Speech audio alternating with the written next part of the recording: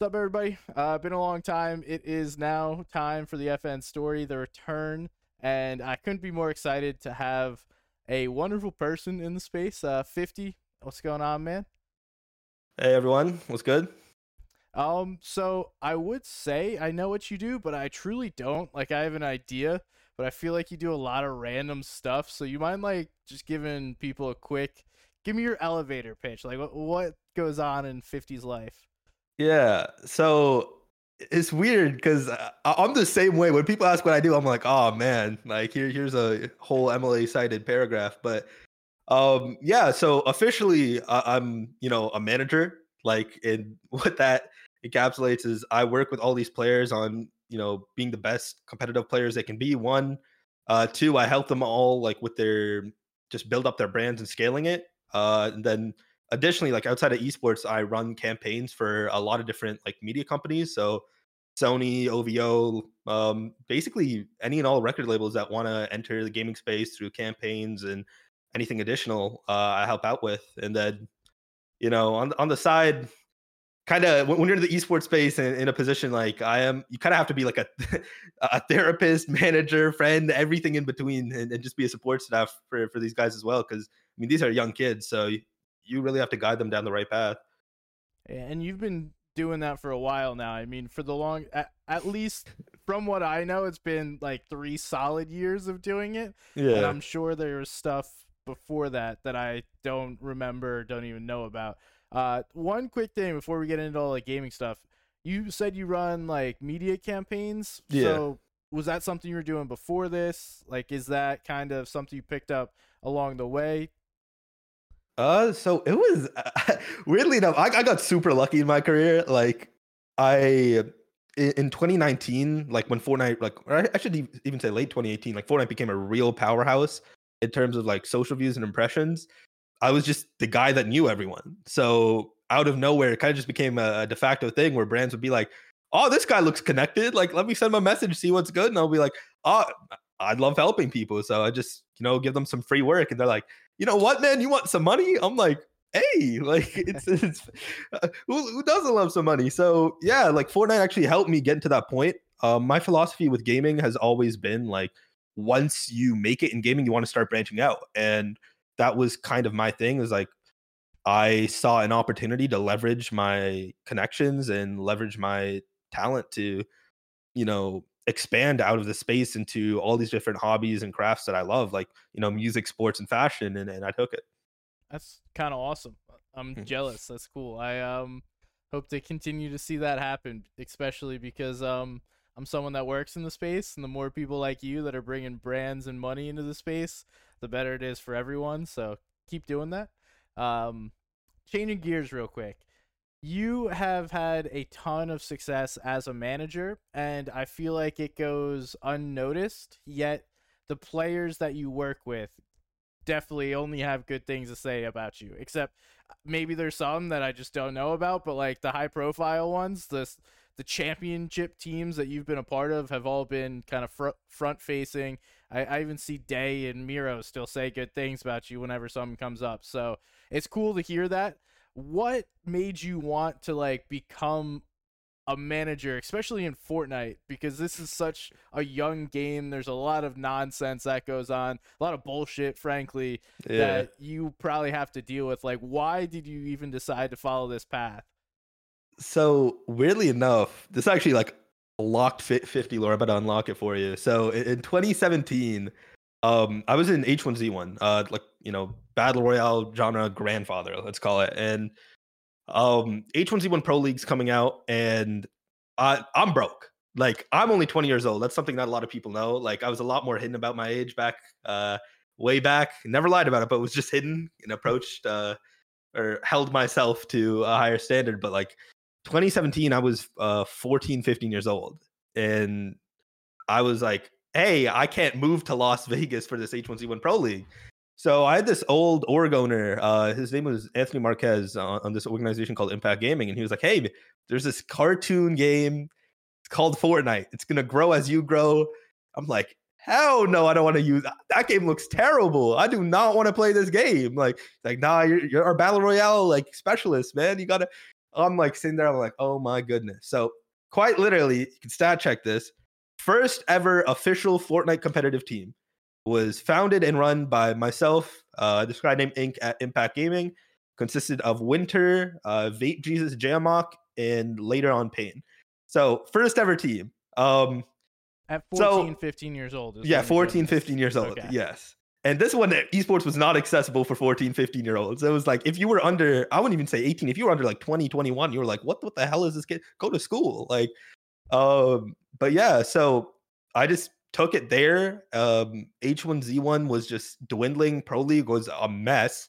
And I'm like, this game's kind of fire. Like, I enjoy it. So, um, I couldn't afford a PC, so I was off a laptop. And in H1, I did the same thing. I did coding, like use backend APIs to like, I had like a zone prediction metric and stuff like that in H1. And I'm like, let me try to bring this to Fortnite. So in January of 2018, I made the full transition over to Fortnite, and I just ran with it because I've always believed in stability. Prior to esports, I was like in sports and basketball pretty heavy, and I really have always been driven by like my competitive nature. And I was like, okay, like I'm not good enough to be a player. Like, let's not be mistaken. I do not have what it takes. I'm 14, 15 years old, like, and I don't got the genetics. Like, it's just that simple.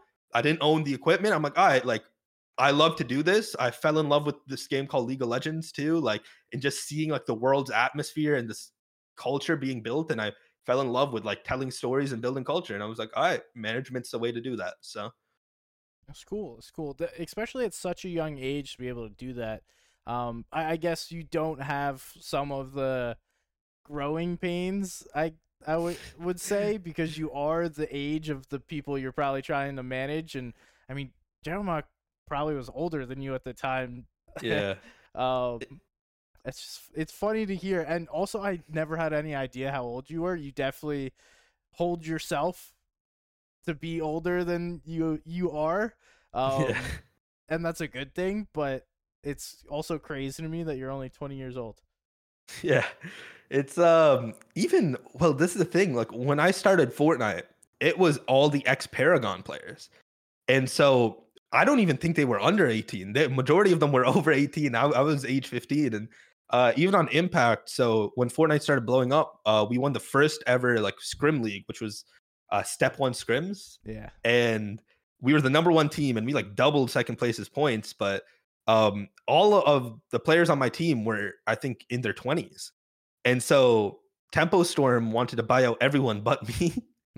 And they're like, no, we can't. No, if we're not going unless you buy out 50. So like that one was the first time I'm like, oh, I owe my career to like people like that. And I've always like being someone who is so young, I had so many different people who saw me and like lifted me up with them and taught me and guided me. And that's why like I try to pay it forward.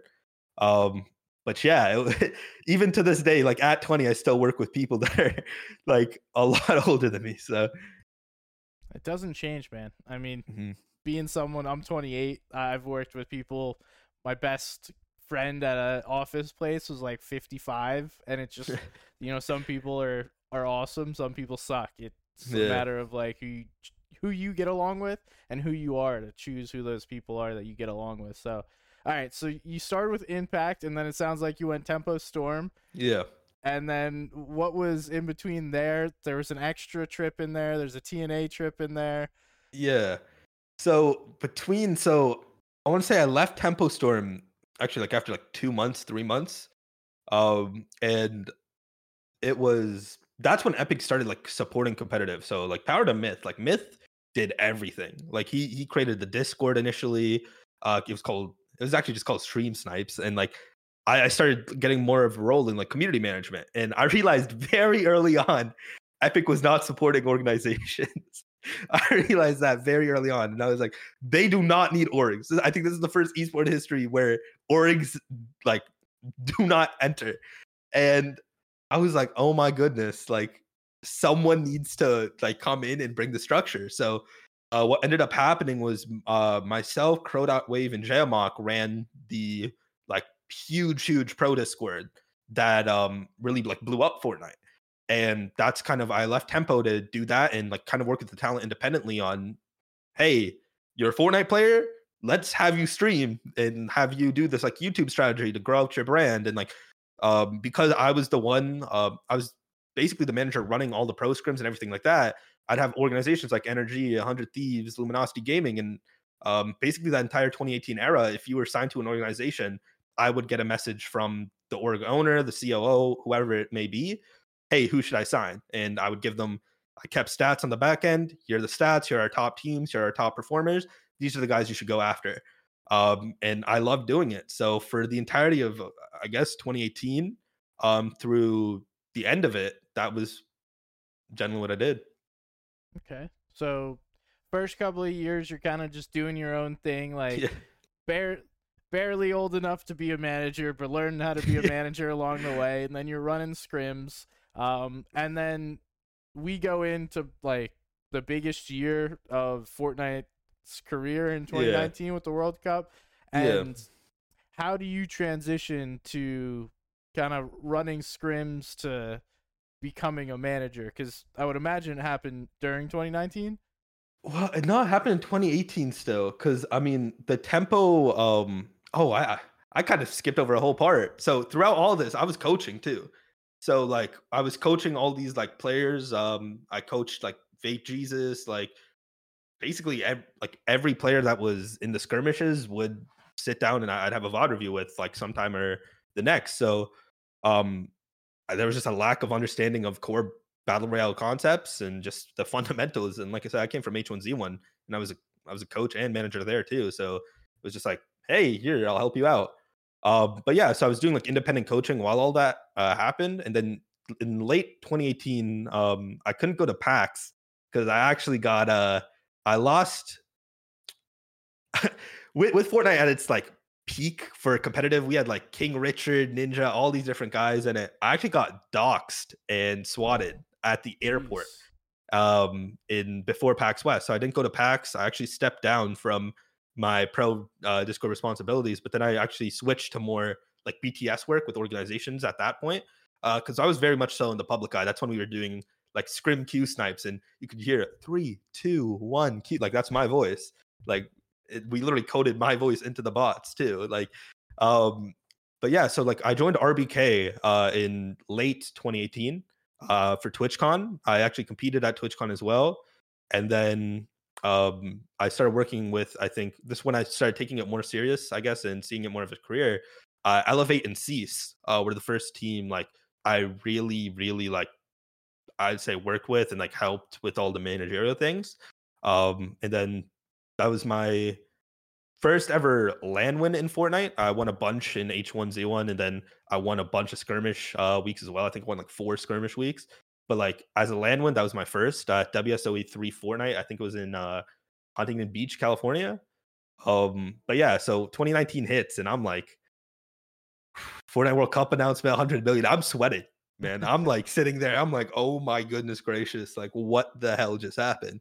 And I still like I got my first PC then, and I'm like, yo, let me try to get some money here too, like try to qualify. And what ended up happening was I actually didn't end up like doing anything too crazy in the peak of Fortnite. Like that's actually I'd say when I had the least because that was my senior year of high school and or sorry, my junior year of high school. And I was like, oh, I can't really do much like organization wise because all these orgs were starting to like relocate their managers. And that's when I think the esports boom like really started. Right. So I was in talks with like, you know, all these big orgs, 100 Thieves, FlyQuest, Liquid. How old are you? I'll call us when you're 18, man. Like, and I'm like, oh yeah, no, it's not looking good. So I went really grassroots, and then me and my old friend, his name was Flores, we started this like collective called Bloom. And Bloom was like a West friend group, and the way it actually started was I used to go undercover on alts on FNPL. I'd create an alt account, alt Discord, and I'd act like no one knew who I was because I was a manager. I didn't want to like get into pro scrims just because I had connections. So like to play, I'm a firm believer if you're a coach of the game, you still have to play it or understand it at a high level.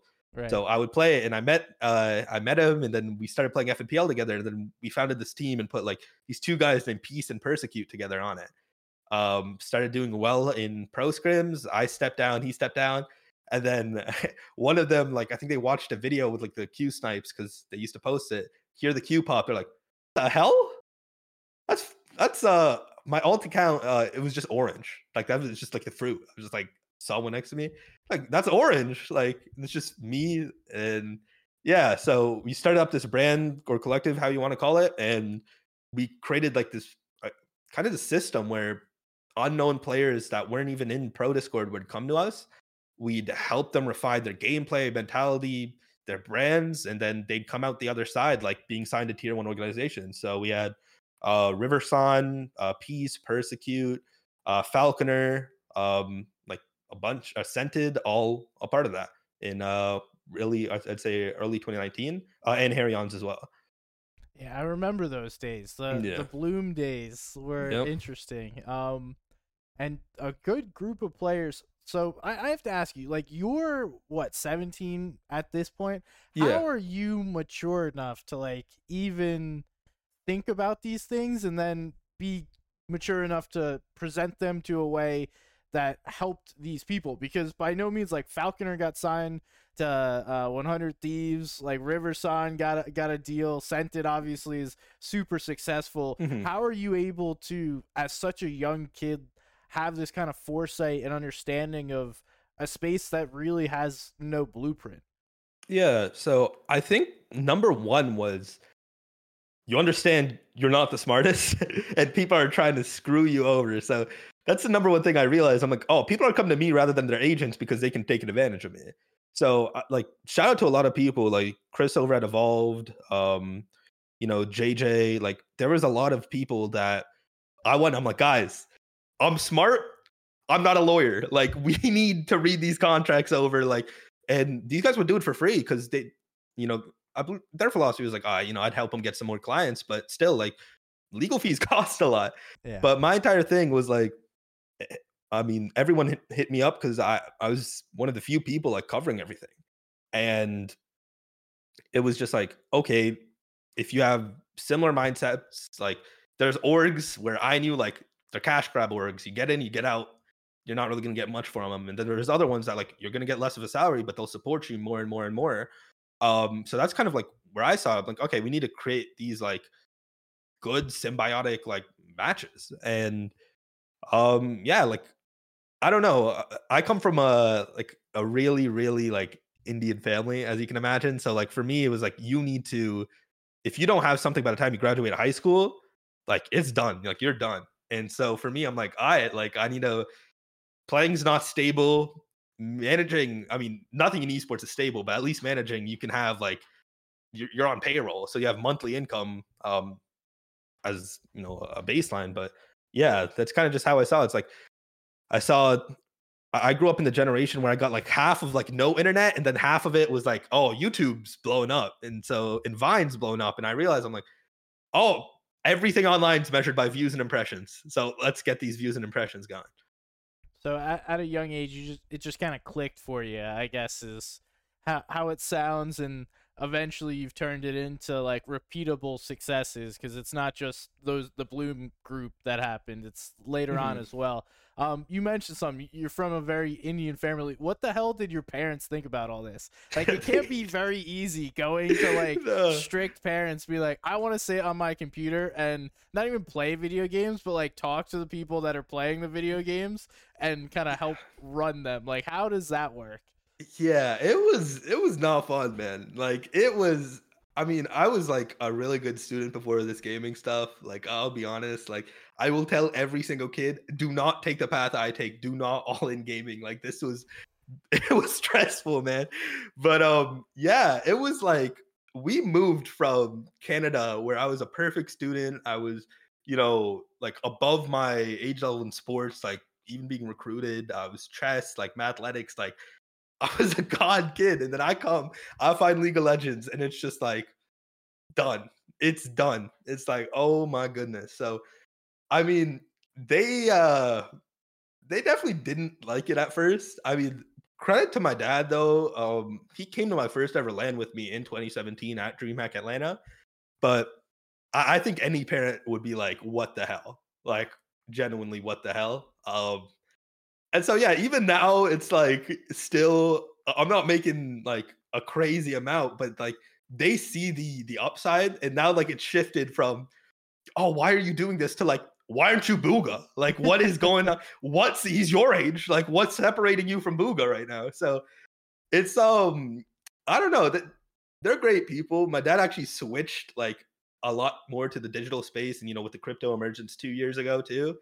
He works in finance, so it's like you can imagine there's a lot of overlap, and he's like seen the error in his past ways, but it's still like, hey man, college is right here. Like if you want it, college is right here for you. So Yeah, that's funny because my parents kind of had like a similar view of it when I was yeah, younger. I was just playing video games, like game battles, playing competitively, but I was always too young to like actually play Call of Duty. I wasn't even supposed to be playing it because it's rated R. I'm like 15 years old playing COD, just like any 15-year-old. Um, and my parents would always yell at me. Fair to them because I was playing too many video games. And then as I started like going along in this space, it's like, all right, that's cool, but you got to make sure you keep your real job. Don't lose your real yeah, job so that way you could do all this.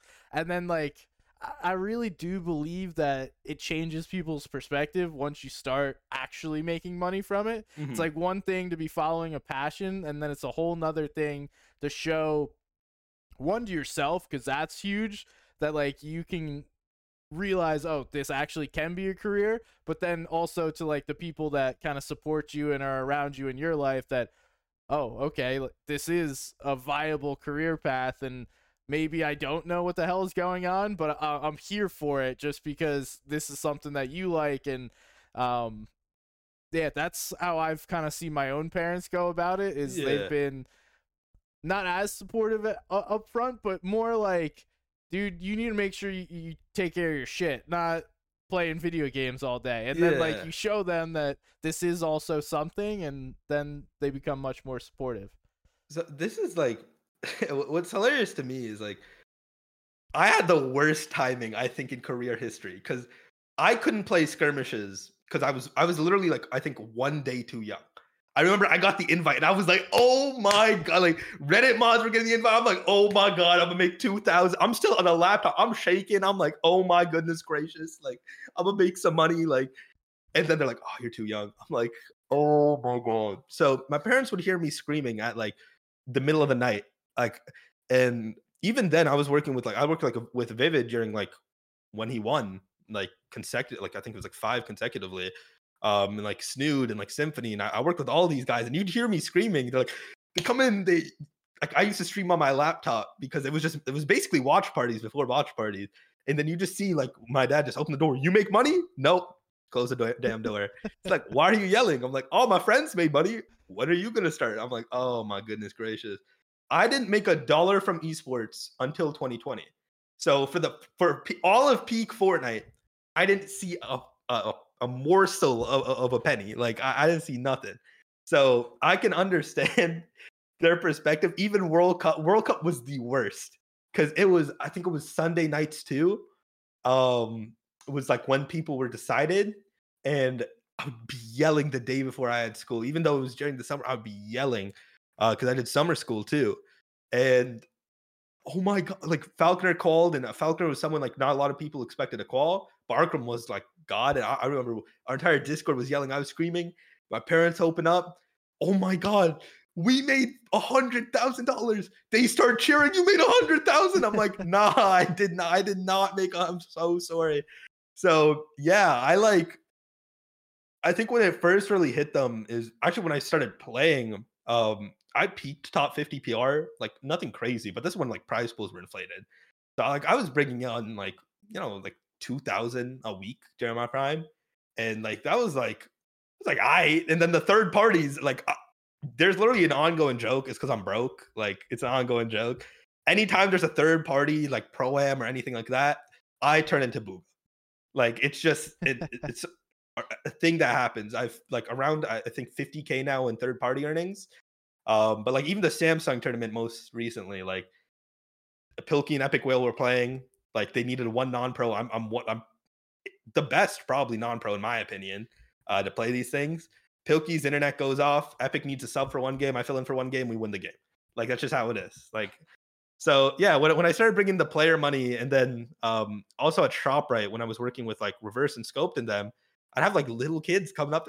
Yo, you that dude from the stream. My mom would just be like she saw an alien. She's like, what the hell is happening? Like, who are these little kids coming up? I'm like, oh yeah, nice to meet you. And yeah, so like they've definitely, I think, shifted. Now I think they just want to see me make money because I'm probably anyone that knows me is I'm probably the worst bag chaser in human history. I always like I never go for money. It's probably my worst trait. Some would always say, like almost say it's my best trait, but definitely my worst trait. Never go for money. So that's what they're waiting on right now. Give it time. I mean, you're 20 years old. Esports is pretty much still in startup mode, so it's like Yeah. there's money being thrown around, but long term is hopefully where we all get to bag out and live our lives how we want to. But Yeah. for us now, like it's just trying to figure it out, stay alive, stay afloat, or at least that's how I look at it. Just doing something I like doing rather than sitting in an office and fucking off. Yeah. Anyway, now we've gone World Cup. I want to talk about.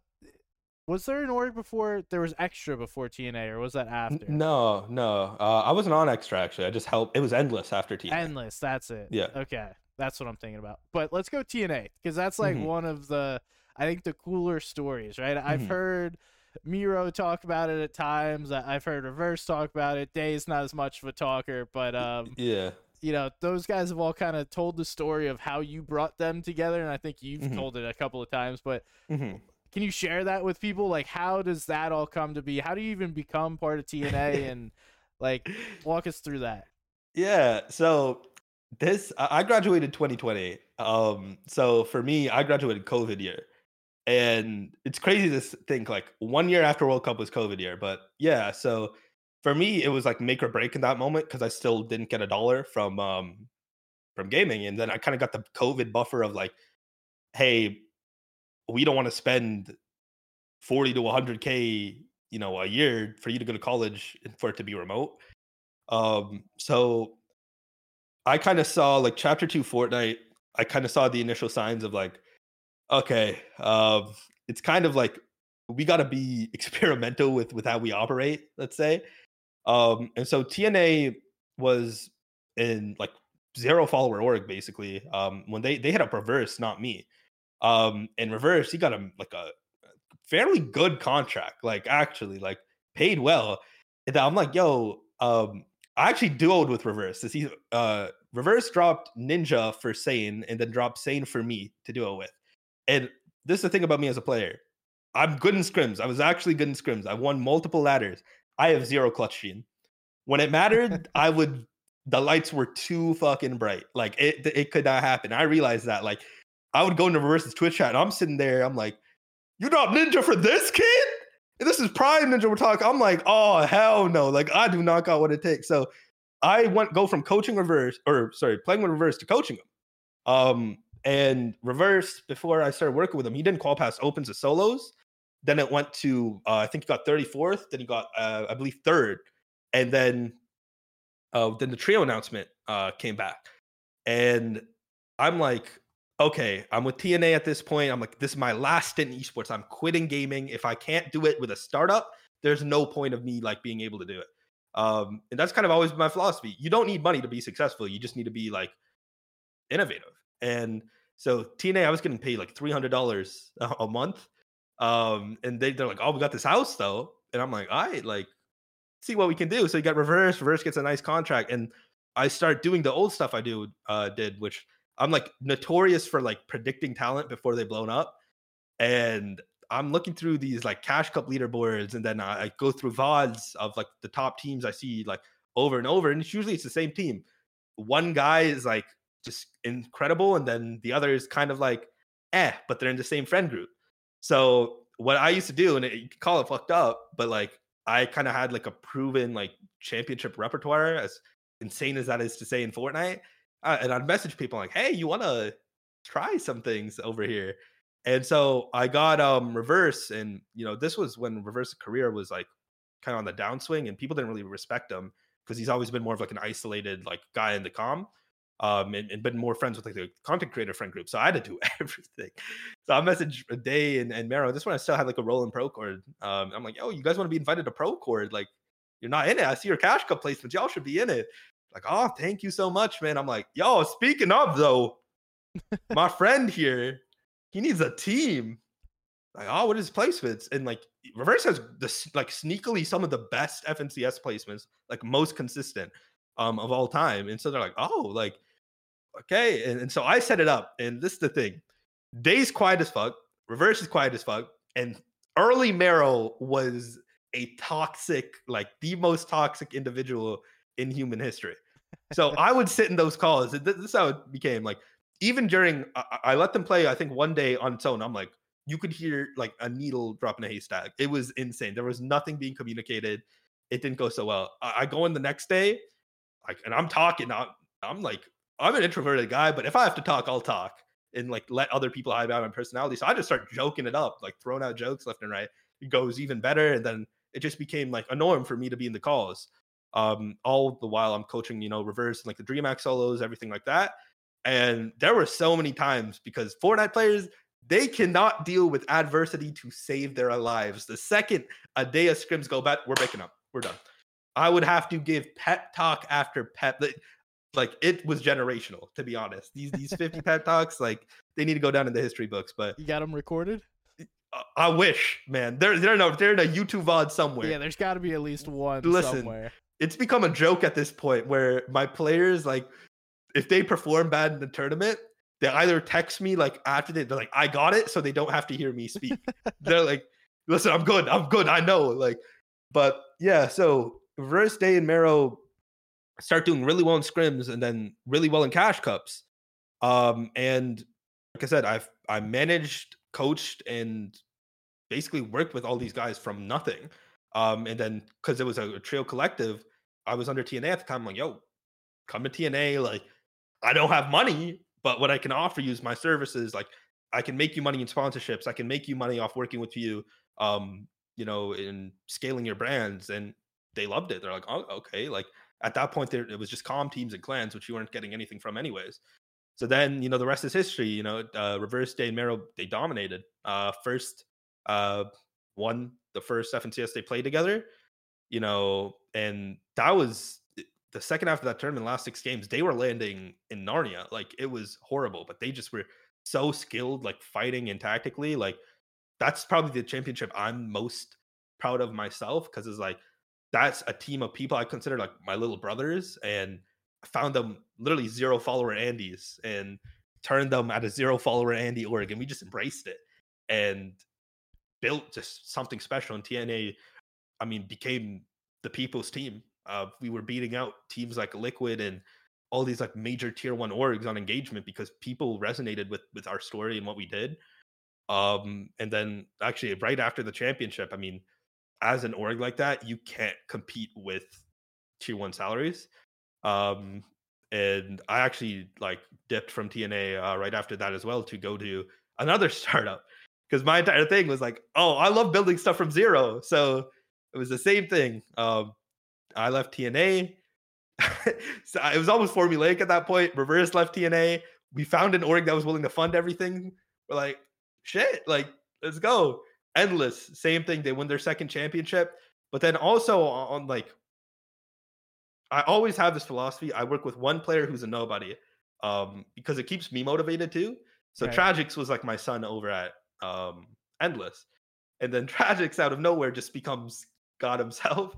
And so we have, I believe, the full roster. It was VSB beforehand, but it's still a rather like unknown org. And it was P-God, Gabe, Tragics, Day, Mero, Reverse.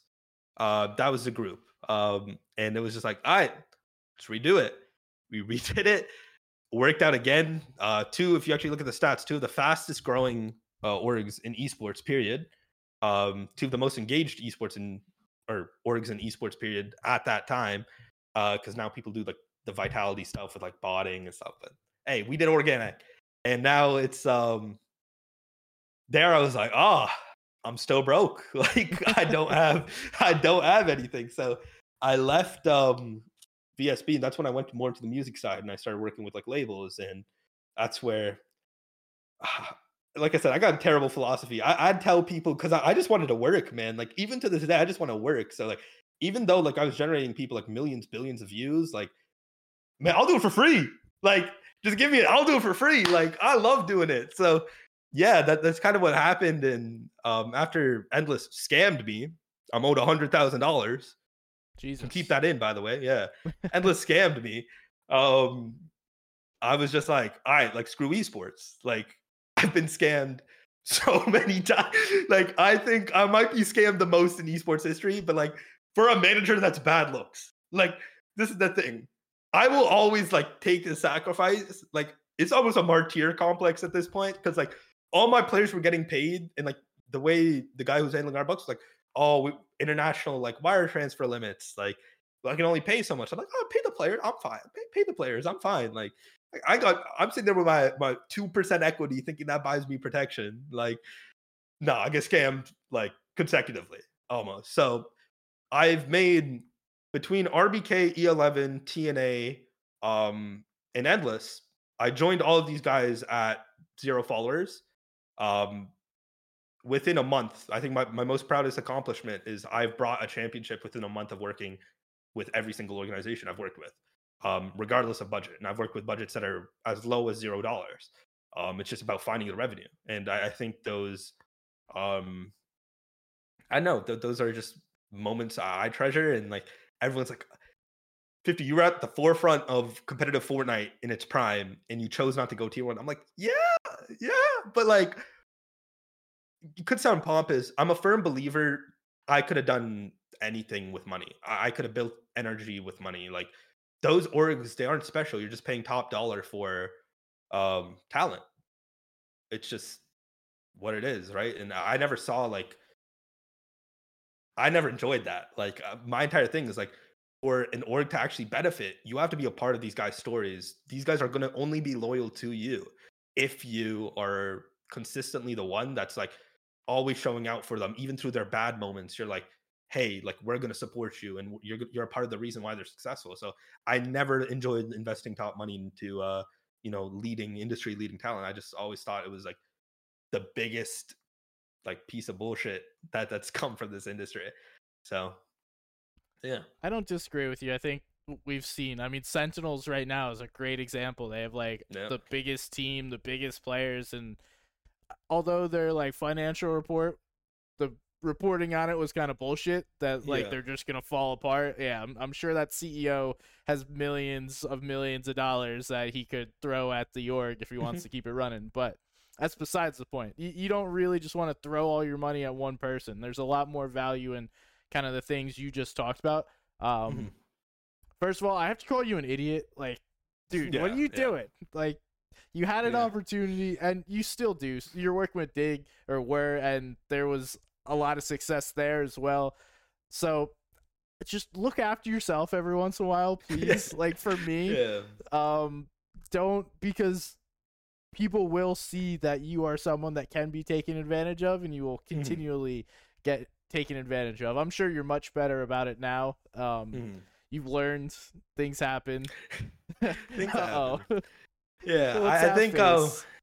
yeah, it's listen, I'm just an idiot. Like we'll leave it at that. Like I've always had the worst philosophy in the world. It's like, oh, if I change who I am for someone else, that means the person screwing me over won. No, change who you are, folk. Like I'm gonna be 60 years old. I'm gonna be wondering where my pension and 401k went. Like, I never got it. Listen, like it's just who I am. Some people in life, man, like I'm just an idiot.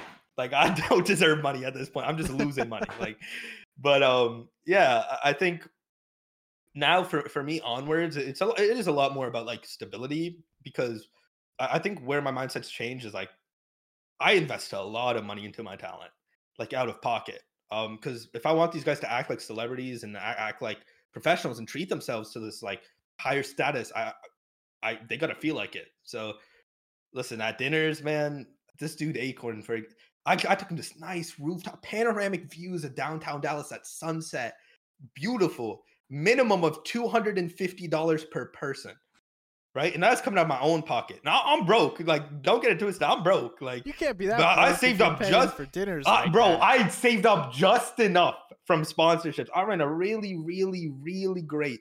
I think who was it? It was a Taco Bell campaign, and I was feeling good. I was like, oh, yo, everyone eats. This dude Acorn. Do you guys have never been? Well, even myself included. Like, we had one person. His name was Calvin. He was our videographer shooting Acorn's announcement, and he was leaving to the airport right after. So he had luggage. He was a 2-day trip. So he had full pants and full sleeve. It was a jacket, long pants type of place. So everyone pulls up in shorts first off.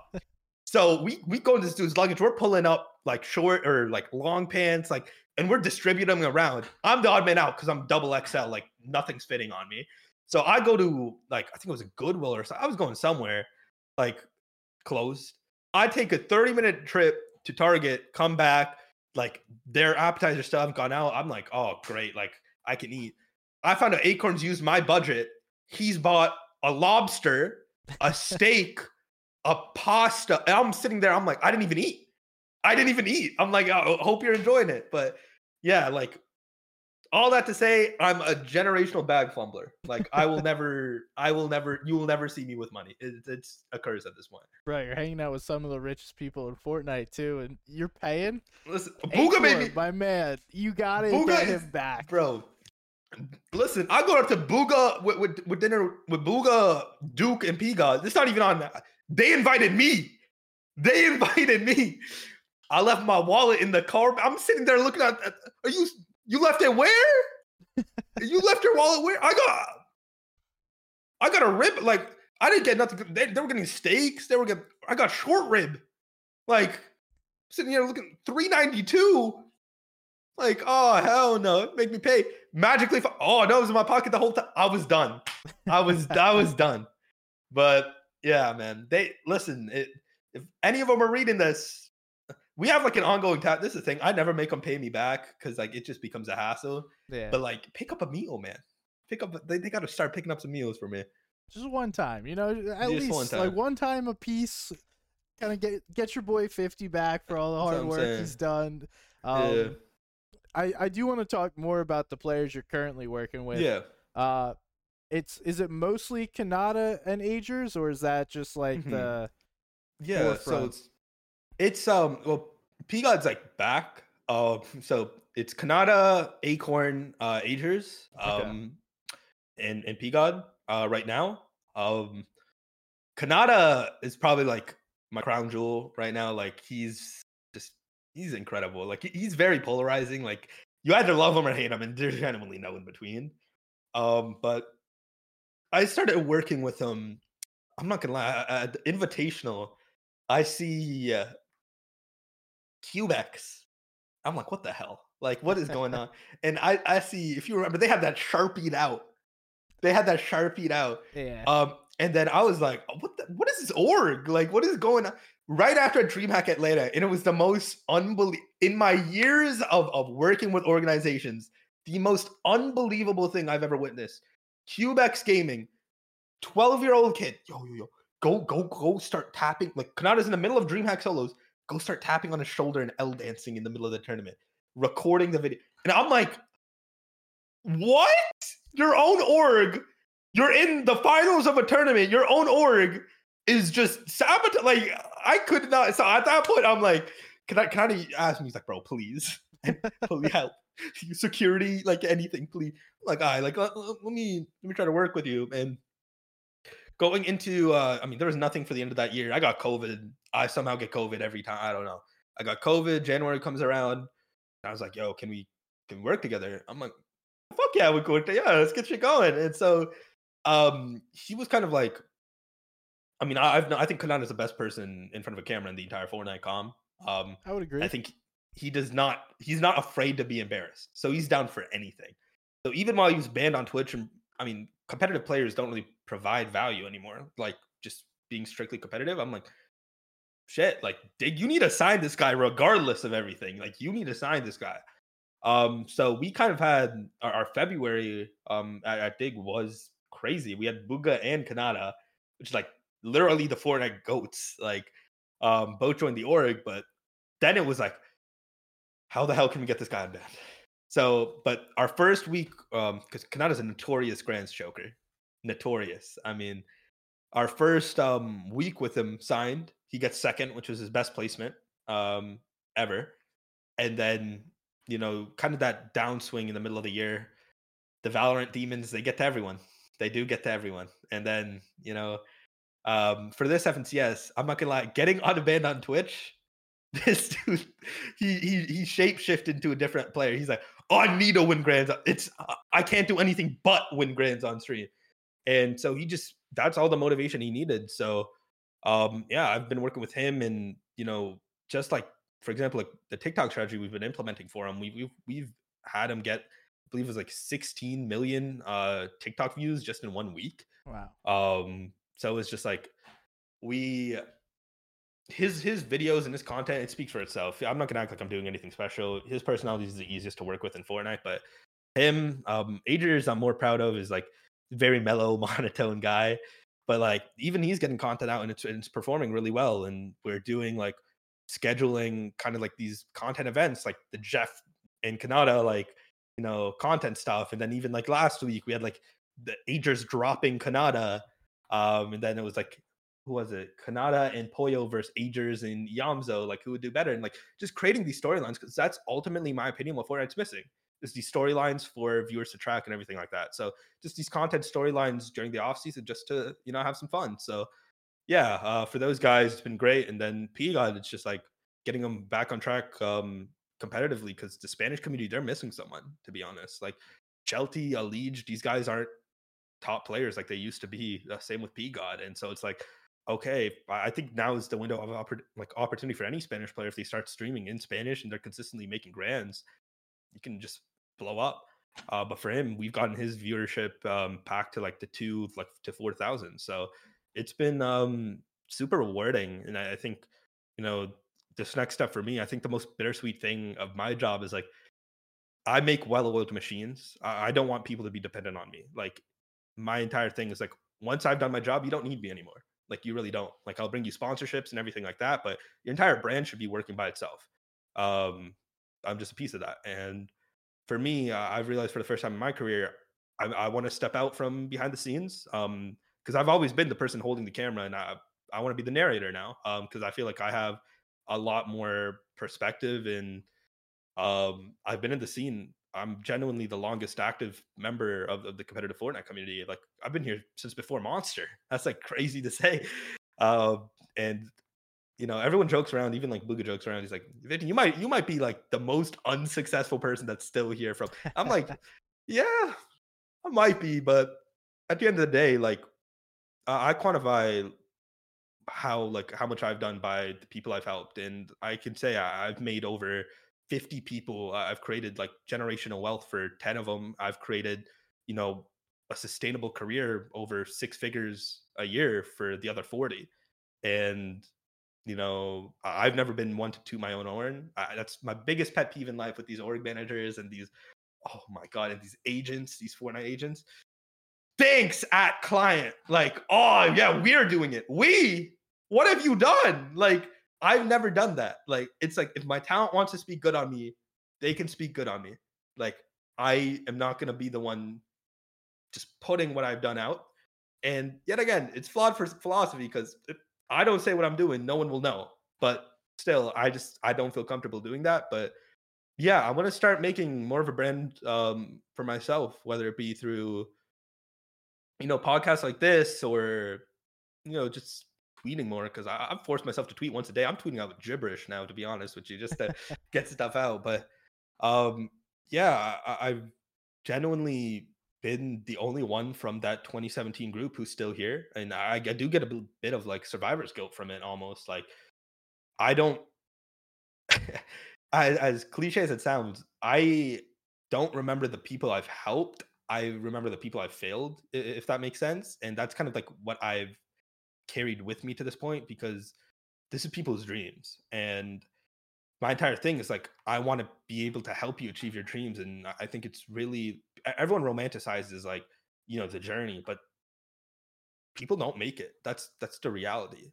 Like Most people people don't. won't make it. Yeah, yeah. Like most people don't make it. You have 1 to 2 maybe years at max where you can all in this. And my biggest fear, and for anyone, is thinking what could have been if they put in the right time and effort. But I've been in those calls because in Fortnite there's a lot of, like, I mean, it's a gaming space. There's a lot of super like officiality, and um you can't really trust people, and these are young kids, so you can't really like confide in anyone. So I've always been, the person that's talked with like even people I don't know of, like, okay, what's next? Like, let's get real here for a sec. Like, if you're not making money and you need it, or you know you're past your prime, like we got to find you something else to do. And as much as like those things break my heart, which they do, those are conversations that need to be had.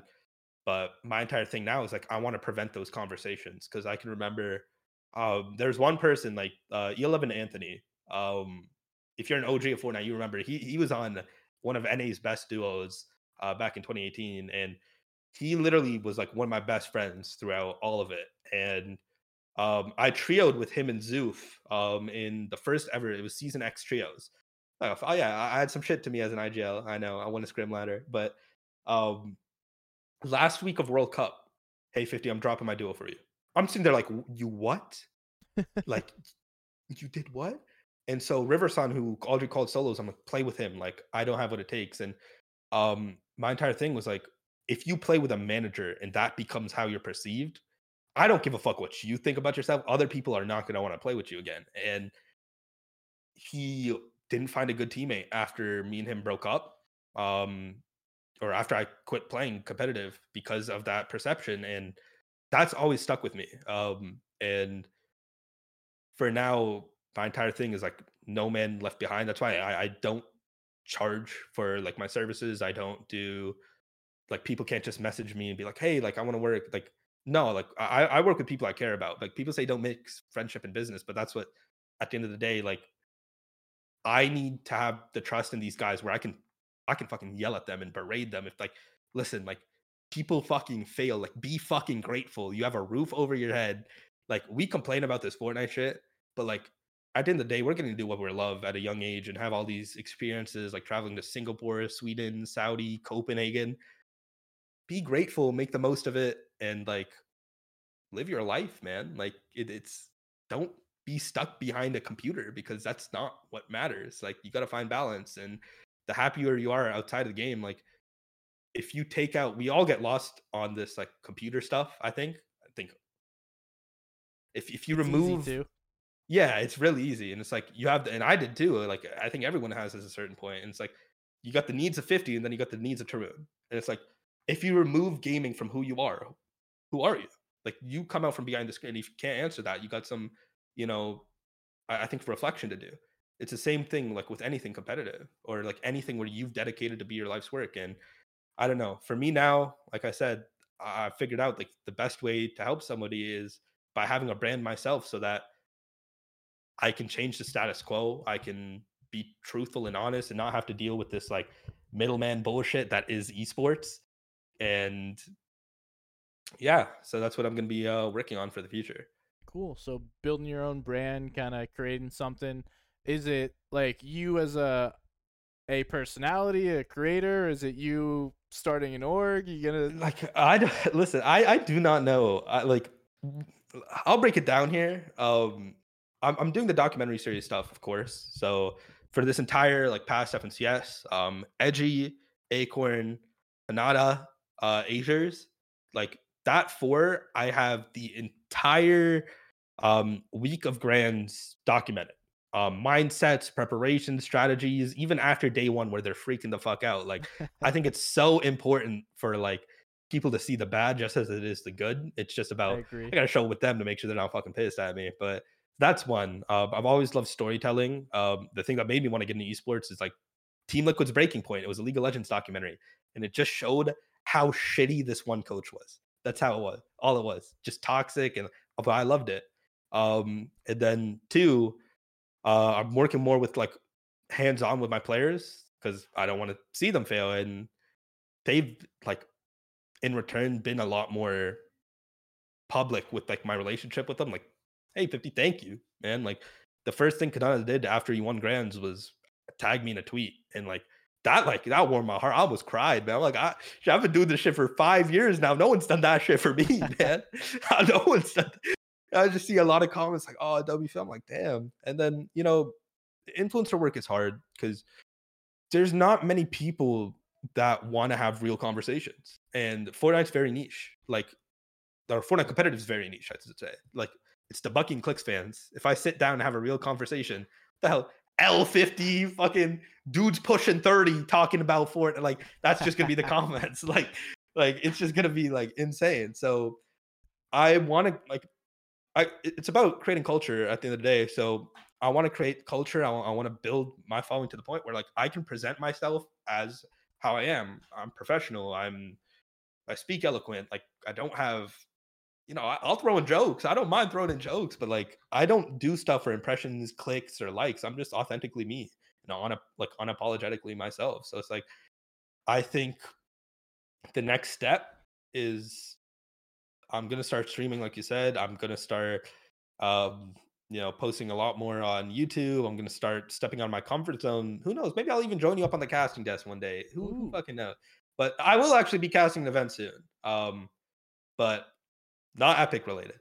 But yeah, I think that's it. And then I have a lot of aspirations outside of that with, like I mentioned earlier, sports, music, fashion. I want to be the first person that effectively merges the three using social media as the central point. And you're going to see a lot of collaborations from me in the next 8 months where I'm either leading as video director or even into content at times. Because if you look at dig content, the best dig content's when I'm in it.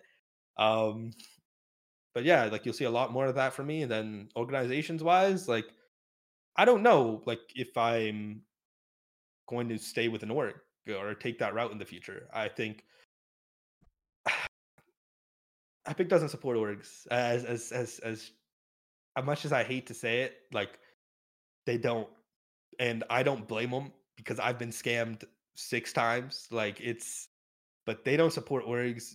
As a manager, you don't really get access. So the only way to do it is if you're a creator or a streamer. And I have great relationships with Epic. Like Matt, like I've grown up DMing Matt. And Matt's dealt with my bullshit. Like for 6 years, he's dealt with. Lumen, I fucked up. I need you. Like I fucking love Matt with all my heart. But yeah, so all that tangenting to say, I don't know what's next. I'm trying a bunch of shit. I'm focusing on the group I have with me. I'm gonna find one more underrated player to work with and kind of bring up because everyone I work with's won a championship now and has now got huge social brands. I can't really do shit anymore. Yeah, other than bring them sponsorships. Need to keep doing it. Literally, it's like I have their staffs on payroll. Like, just gotta keep doing it, like you said. I don't know if I want to go start something from zero again. I don't know anything, but I'm focusing on me.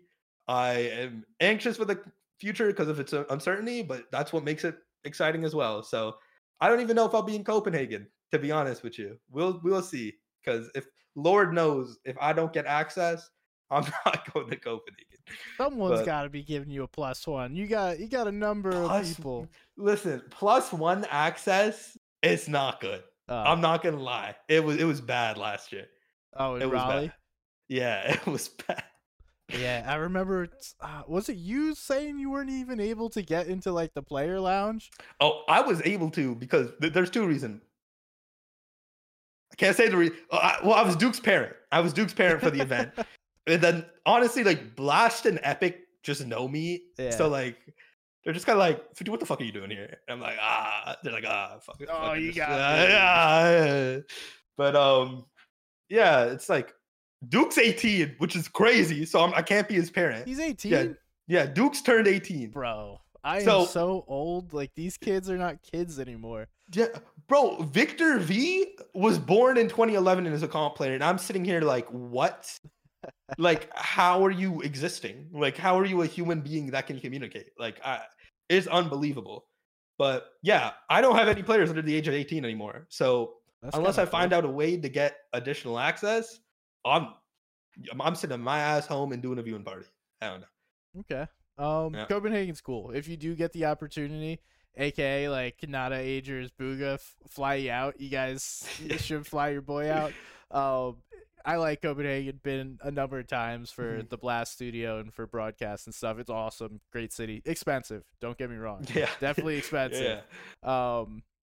But like I kind of want to backtrack a little bit to the players you're currently working with, because I think Kanata was always an outgoing guy.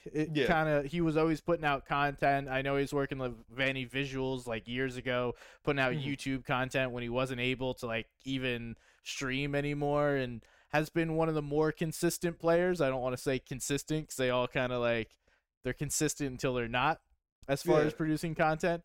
But for me, Acorn seems like the biggest change of any of the players that you've mentioned. Yep. Just from like he went from a dude with a cartoon or anime profile picture to now like he is a face of Fortnite. He's streaming, he's putting his face cam on constantly in front of thousands of people. He's not afraid to be who he is. And also getting to talk to him at the Olympic event. He's just a dude that wants it. Like purely just wants to win, and that's the only thing that I feel like I got from him is I'm here to win, even though all of these excuses, I don't care. I want to win regardless. And that's from someone that doesn't really know him, just seeing him from the outside looking in. I would love to hear your perspective about it. Yeah, like Acorn's always been the most confident. I don't think he's arrogant. Like he verges that line, but he's been the most self-confident person like I've met. And for me, kind of like there was this book I read when I was younger. It's like bringing out the alter, or like embracing the alter ego. And I tell these guys, I'm like, whether it be streaming, whether it be playing, there's this 1% of you that wants to do it, and you need to just expand on it. For whatever time you're doing this activity, you need to bring that 1% out of you. So for him, it was like he wants to be, I mean, he wants to compete. And I told him Fortnite's not gonna last. Like competitive Fortnite is not going to last unless there's a reason for it to last. Unless top players like yourself are putting out content, making stuff, creating names for yourself, making it interesting for viewers to tune in. Because as the way it stands, if we had no Acorn and Kanata in the North American like landscape right now, we got Bucky and Calix. They're not good. Like Epic doesn't want them to be the face. Yeah, we know Epic that. It's not pushing them. And honestly, I'm surprised Bucky hasn't gone banned on Twitch, to be honest with you. Like Man, that's wild. Yeah, it's wild.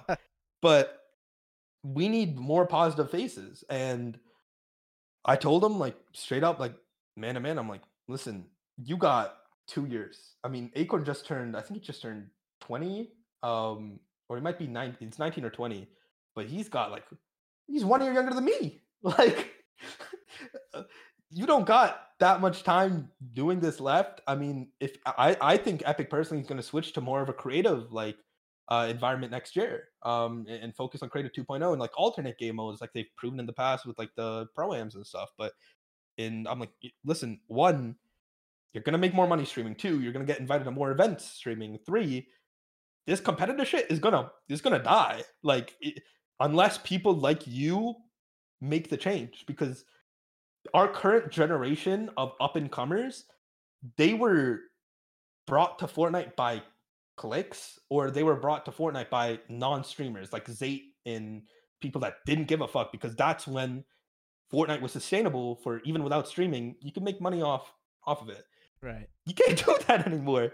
So the next generation, like I'd say 1-2 years from the line, they're going to be on Acorn, Kanata, see these top competitive players who've won FNCS on stream, and they'll make an effort themselves. So he understood that. He's very religious as well, and I respect it. Like I love him all the more for it. And he understands like the responsibility he has as a person of power in the community to affect change. And that's where the shift's been. But since he moved back home, Acorn, you got to start streaming again, brother. Like he's like, this dude is literally a cycle. We're all at the Dallas house. Oh, everyone's grinding, all great schedules. They come home, oh, it's done. It's the Val demons, I'm telling you, man. The Val demons, they get to everyone. Well, it's also like these guys deserve a break. They do. Did hardcore gaming content for 3 months, Yeah. live their life in front of a camera for other people to enjoy. Yeah. Like, I'm okay with taking a couple weeks, enjoy it, and then go back to it. You're their boss, not really, but like Yeah. you're their advisor, so you figure that shit out. But it's cool to hear that those two Agers, or I guess three Agers, Kanata, and Acorn, and then now also P-God for the Spanish-speaking community, Mhm. are understanding the position they're in and the ability they have to create change within the community, because Yeah. I've been a big proponent of, we are in like the second golden age of competitive Fortnite right now. And one of the big reasons is those two, Acorn and Kanata. We have Mhm. two of the best players streaming everything, putting Yeah. everything on YouTube, making content outside of that, and we don't get to see that. Like, in the past, it was Mongrel doing this. Like, that Yeah. was the name. That was the guy. We had Tfue before that. He was the guy that was streaming everything. Not only doing it, but doing it at a high level. And it takes a special person to be able to, one, compete at a high level, and two, be able to entertain while competing. Like what Kanata did this past FNCS, I think will be one of the most memorable pieces of competitive Fortnite. Yeah. So I'm really glad that they've stepped up to it. I'm glad that they have someone by their side that has been able to help them, and I'm glad that you continue to take on the things that you've done. I know you say you keep screwing yourself over, but you're learning so much as a young man to be able to really strive later in life. So I'm grateful that there's someone like you in the space. So keep doing what you're doing is essentially what I'm trying to get Yeah. at. I appreciate that, and likewise. Last thing I'll say: North Carolina, full on perspective change for a lot of these pros.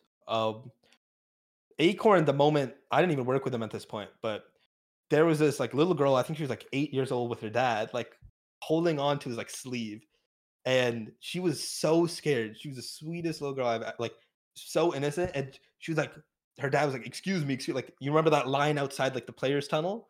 Um, it was like where the meet and greets were, and then there was like the curtain that separated like the where Oh yeah, Monster yeah, was. yeah, yeah. Yeah, and so like the players came out after the event, and like Clicks was there, Cypher, all these guys were doing like their meet and greets, and this guy like or dude, like big like I'd say like 30-year-old like buff as hell, pushing all these guys out the way, just goes to Acorn. And he goes, "Are you Acorn?" He's like, "Yeah." He's like, "Oh, my little girl here, she's the biggest Acorn fan in the world." And Aw. I just like I almost I was like, "Damn, bro!" Like I saw Acorn's eyes, and he was like, like I couldn't believe it." And like a moment like that, like gets so ingrained in your head, and you know, you look at the stream numbers, and you're like, "Oh, I only have 30 viewers. I only have 40 viewers."